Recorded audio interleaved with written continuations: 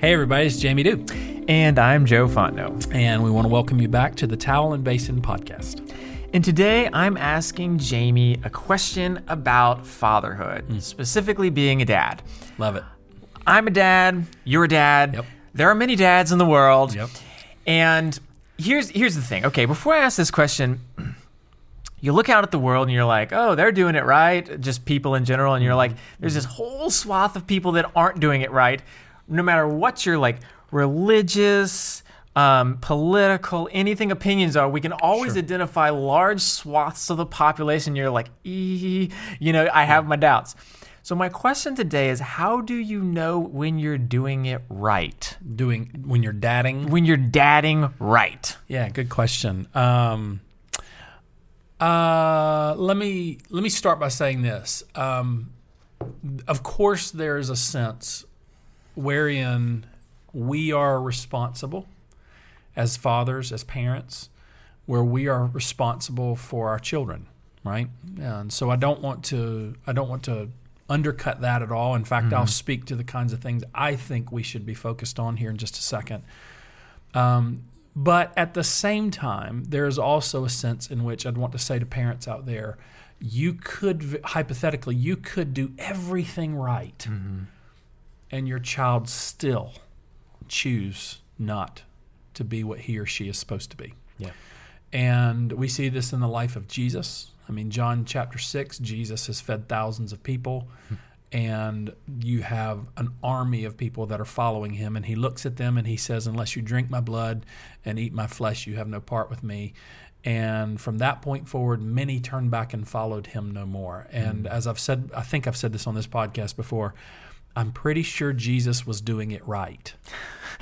And if we haven't said it, let's just say that. Yeah, let's be clear. Jesus does stuff right. And yet, despite the fact that Jesus did everything right, there are still some that just turn back and follow no more. Yeah. Right? So, parent, know this in advance. You could very well do everything right, and it's still possible that your child turns and does not become what he or she is supposed to be, or turns away from the Lord, or whatever else.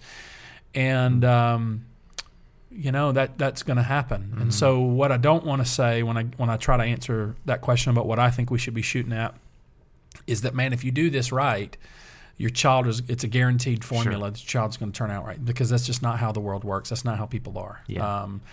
And we'd grieve when they don't do that, when they turn away, but we do the dead level best we can. I think what we ought to be focused on is the diligence due to our children to be for them and instruct them in what we're supposed to be doing. So here's what I would say we need to be. If we're doing our due diligence on these fronts, then I think we're doing it right. I would point to four things very quickly, and then if you want to, we want me to unpack any of these, we can do it. Okay. I would say number one, love God. We're doing our due diligence to teach our children to love God. Number two, we're doing our due diligence to teach our children to love people. I mean, these are the first two. These are the greatest commandments according to Jesus. What's the greatest commandment in the law? And we can talk about all the interesting backdrop of that question, but let's not. Jesus just says, quotes the Shema, love the Lord your God with all your heart, soul, mind, and strength. And then second of all is likened unto it, you shall love your neighbor as yourself. So first, if you're doing your due diligence to teach your children to love God, if you're doing your due diligence to teach your children to love people, thirdly, I would say if you're doing your due diligence to make sure that you and your child still have and maintain an open, honest conversation with each other, then I think you're doing your due diligence in the right ways. Like when they start doing drugs, they can come and ask you about it, kind of a thing. Like that level of... Right. When they start shutting you off, something's wrong. Yeah. You know, we've got some work to do here. Like that shouldn't be normal. Yeah, that shouldn't be normal. It should not be acceptable. Yeah. It shouldn't be something that the parent just goes, well, I don't know what's going on. No, if that's happening, we've got to really engage. Big sign. And try hard. And then fourthly, I would say that you're doing your due diligence to make them a stable person capable of standing on their own 2 feet. I mean, that's sort of the basic thing about parenthood, right? I mean, one job. That's right. So let me start there. I mean, here's the reality of our parenthood, right? Children are born and they're handed to us, And at that moment, they can do absolutely nothing for themselves. They can't feed themselves. They can't change themselves. You know the story. Yeah. Your parents, right? Right. You know what it's like in those moments. Sure. And it seems to me, simultaneous to that, they can do nothing for themselves. Also with that, you have complete authority in their life. Yeah. All right, then fast forward, they're 18 years old and they go off to college. No, let's fast forward 4 more years. They graduate from college. Ideally, they're standing on their own 2 feet now, right? Yeah. They can wipe and tie everything. They can pay for their own cars and house and stuff, and they can get married, and they can vote, and they can die in wars. They can do all. They're completely autonomous. And at that point, the authority that you used to have, you no longer have. They're on their own 2 feet at that point. Yeah. So notice how those two things go hand in hand. Complete helplessness equals complete authority. Complete stability equals no authority. And it seems to me the time between birth and that latter moment is a process where we are more and more teaching them to be more autonomous and simultaneously handing them more and more authority for themselves, right? So what I'm doing, therefore, during that span of, say, 22 years, is I'm teaching them. And the more they learn and the more they demonstrate responsibility, the more trust I'm going to give them. So, for example, when it comes to things like in our household, this is how we do it. When it comes to things like dating, when it comes to things like when they get a cell phone, when it comes to things like when I'll let them drive in the city of New Orleans, this crazy place, it's simple. There is no arbitrary number I throw out and say, oh, it's when you're 13 or whatever. No. Driving? When can I trust you? No. Cell phones or whatever. It's when can I trust you? And I tell my children all the time, you can argue with me if you want to when I lay down a rule or something like that, or I give you a decision. You can argue with me if you want to. But here's the deal. When you demonstrate to me I can trust you, I'm going to trust you. That's the bottom line. And until then, the answer is no. So it's almost like there's this preemptive, or maybe not preemptive, but like preparation, so that you're looking way ahead. That's right. That's right. So you're like, I'm going to trust you in this little thing so that one day I can know if I should trust you in this bigger thing, aka a car. That's right. And so, and by the way, I'm communicating with them the whole time that's what I'm doing.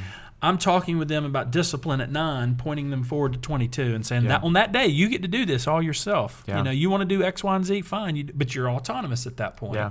And today, I'm passing along to you more and more responsibility and authority of your own life.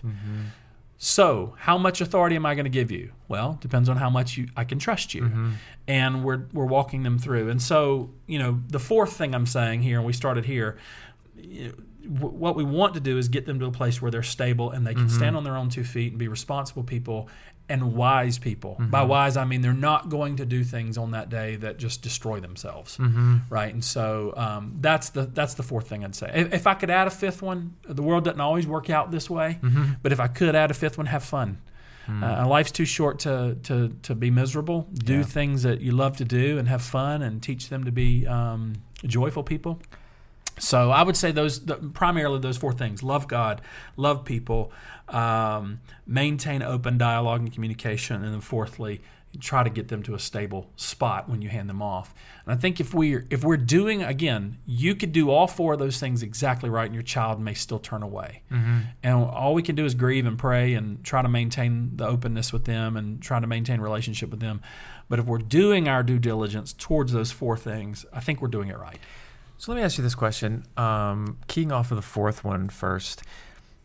How do you weigh in your mind? So your kids are a little bit older than mine. Mine are 4 and 6, so mine still have a little ways to go. But I feel like they were just born yesterday, right? And so I'm already like being that parent. But anyway, how do you? What is the mindset for letting them go, letting them do their own stuff? So how do you not become an overbearing parent, but also how do you not just totally free the reins? What kind of mindset do you need to have to let them begin to make their own decisions? Well, yeah, good question. And I suppose that's probably a little different for every parent and every child combination. I mean, the chemistry of all of us is very different. The psychological makeup, emotional makeup of all of us is somewhat different. Some people are super laid back and some people are super high strung. That's true for both parents and for child. So I hesitate to try to say there's a thing to do. Sure. What I try to do is I try to live every moment with them now through the lens of the future. Right? Here's where I'm trying to get you, And I'm thinking about that in my own mind, which is shaping the way I'm encouraging them. It's also shaping the way I'm disciplining them. And it's also shaping the way I'm communicating with them. So as I said a minute ago, I'm telling them that what I'm trying to do is get them to that place where they can do it on their own, completely and totally by themselves. And that, the key to them, if you really want that autonomy, if you really want your own ability to do those things, then here's what I'm going to need to see from you. And be willing to give that to them. For me personally, I try very hard to slow down and try to ask them the questions of, what do you want to do? And if there's certain things that they really have a passion to do that I'm not as crazy about, as long as it's not unethical or ungodly or something like that, well then okay, I want to listen to them and hear them out and help them explore those types of things. And so those are the types of things I'm trying to do. Look at the present through the lens of the future. And I may have mentioned this before on a different podcast. I think about, people think this is morbid, and I don't mean it to, but I think about my own death every single day. Yeah. Not in a creepy way of, how am I going to die, or will it be scary and things like that. No, it's more in terms of like a legacy. Yeah. There's hardly a time I'm with my kids and I'm not thinking about that moment when I will be gone, and every opportunity I will have to influence those children and to shape those children is done. Yeah. And I have no more ability to do that. And I wonder about what kind of men and women they'll be on that day. Yeah. Will they be at a place where they can be stable, where they can be secure, where they'll love Christ, where they'll love people, where they'll have good relationships with people? That's what I'm aiming at. And so now in this moment, how do I discipline them when they just broke a window? How do I respond to them when they just dropped my phone in the toilet? Or how do I deal with them when they're bickering at each other? I'm looking at those moments through the lens of that future moment. When I know that, the day I die or the day mom dies, they're going to need each other. So they better learn how to do this now. So for me, that's what I'm constantly doing, is I'm looking at the future with a very keen eye towards the reality that there comes a day when we're not here to help them anymore. And so we better teach them now. I feel like to some degree that's a discipline for a lot of people, because the present is the present. That's what's on our mind. The tyranny of the present. That's right. So pressing on us. That's right. And to stop and think forward is a hard but probably very necessary thing to do. Well, think about the case. It is. Think about what you just said a minute ago. Your kids are, you said 4 and 6? 4 and 6. 4 and 6. And you feel like it's just... Well, indeed, it was just yesterday. But here's the thing. I mean, before they leave your home, let's imagine it goes the normal way, where they go through high school and then they go off to college. That's roughly 18 years old, 17, 18 years old. Yeah. So you're 6-year-old, you got 12 more years with them. Yeah. I've got 12-year-olds and 9-year-olds as we talk here on this podcast today. For my 12-year-olds, I've got 5 to 6 more years with them in the house. That's it. So my season to influence them, to press in on them on some things. It's 2/3 of the way done. It's 2/3 the way done, and I'm going, holy moly. I feel like it's probably exponential. Those last few years are going to go faster. That's right. So now I've really, really, really, really got to be focused on that. Yeah. And by the way, let's add a presidency to your life. And so you got this. We've got to be as a family, Tara and I especially. We've got to be especially deliberate to protect that time. And so I think about that when I'm accepting preaching assignments and things like that. I suspect that I will vastly increase the speaking agreements and assignments that I take after they're out of the house. Yeah. But for this next season of life, probably need to keep that limited. Yeah. Because I only have 6 more years with them in the home. Right. Now, you said deliberately a minute ago. I want to go back to the first bullet point you listed, teaching them about God. How do we effectively teach our kids about God? Is it knowledge? Is it what? Good question. There is certainly a knowledge component.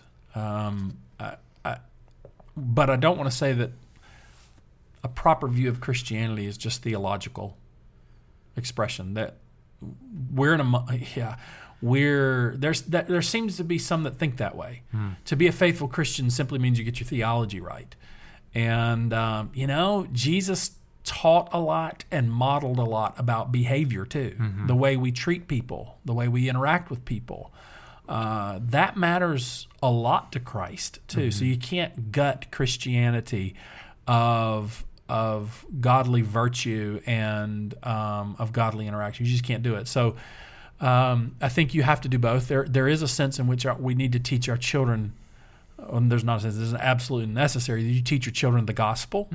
Parents, when you look at Ephesians chapter 5 and then going into chapter 6, that span there, the picture that I get here is that parents, the father especially, is to be the pastor of his home. The fathers, it is your responsibilities first and foremost to make sure your children understand the gospel. Mothers, it is your responsibility to make sure your children understand the gospel. So we absolutely have to teach them the gospel in terms of its content and talk with them and apply that to their lives. It can't just be left abstract out there. It's got to be applied to them. So, all are sinners and fall short of the glory of God. The wages of sin is death, but the gift of God is eternal life through Jesus Christ our Lord. Boom, boom, boom. All of sin damns us, yet God gives us grace through Jesus Christ. Okay, apply that to you, little Johnny. So what does that mean for you? And help them to understand and to digest that.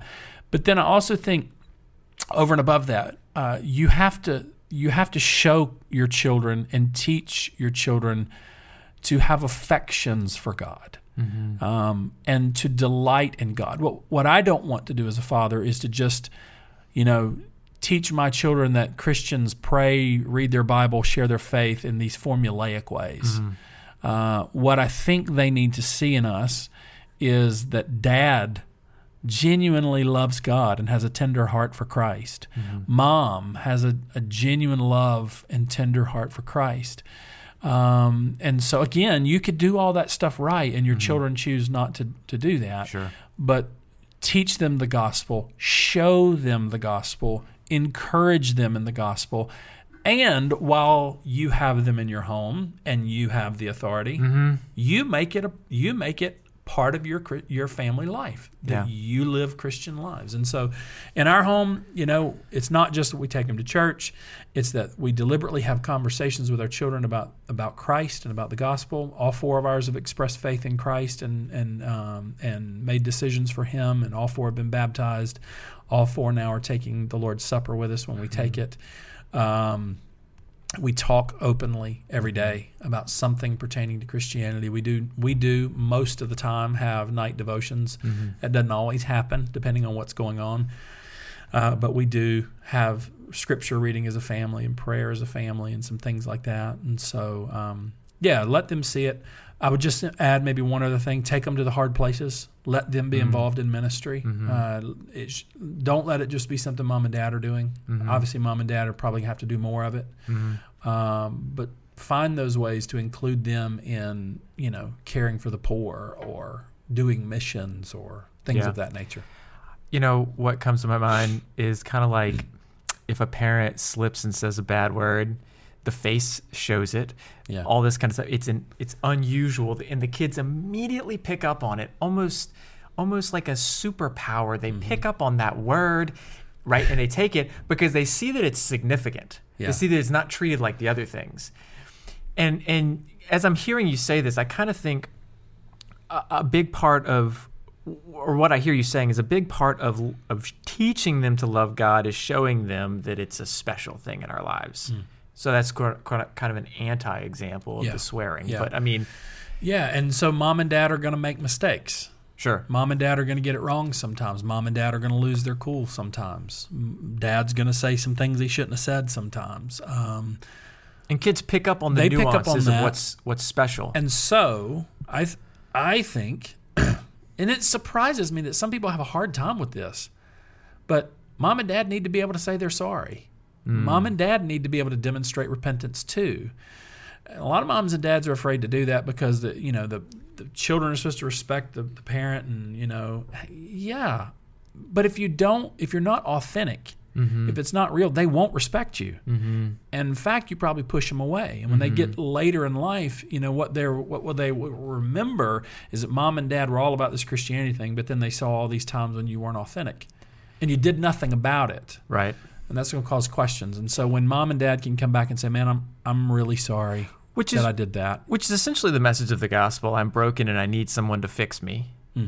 And if we're teaching them the gospel and we never show them the side, Yeah. not to say that we should show them the side, but Right. when things happen. Yeah, you're letting them see that the gospel is still being worked out in That's right. me. I'm broken too. And I think that's especially true the older they get. You know, when they're 7 or they're 5 or something, maybe they don't fully grasp everything.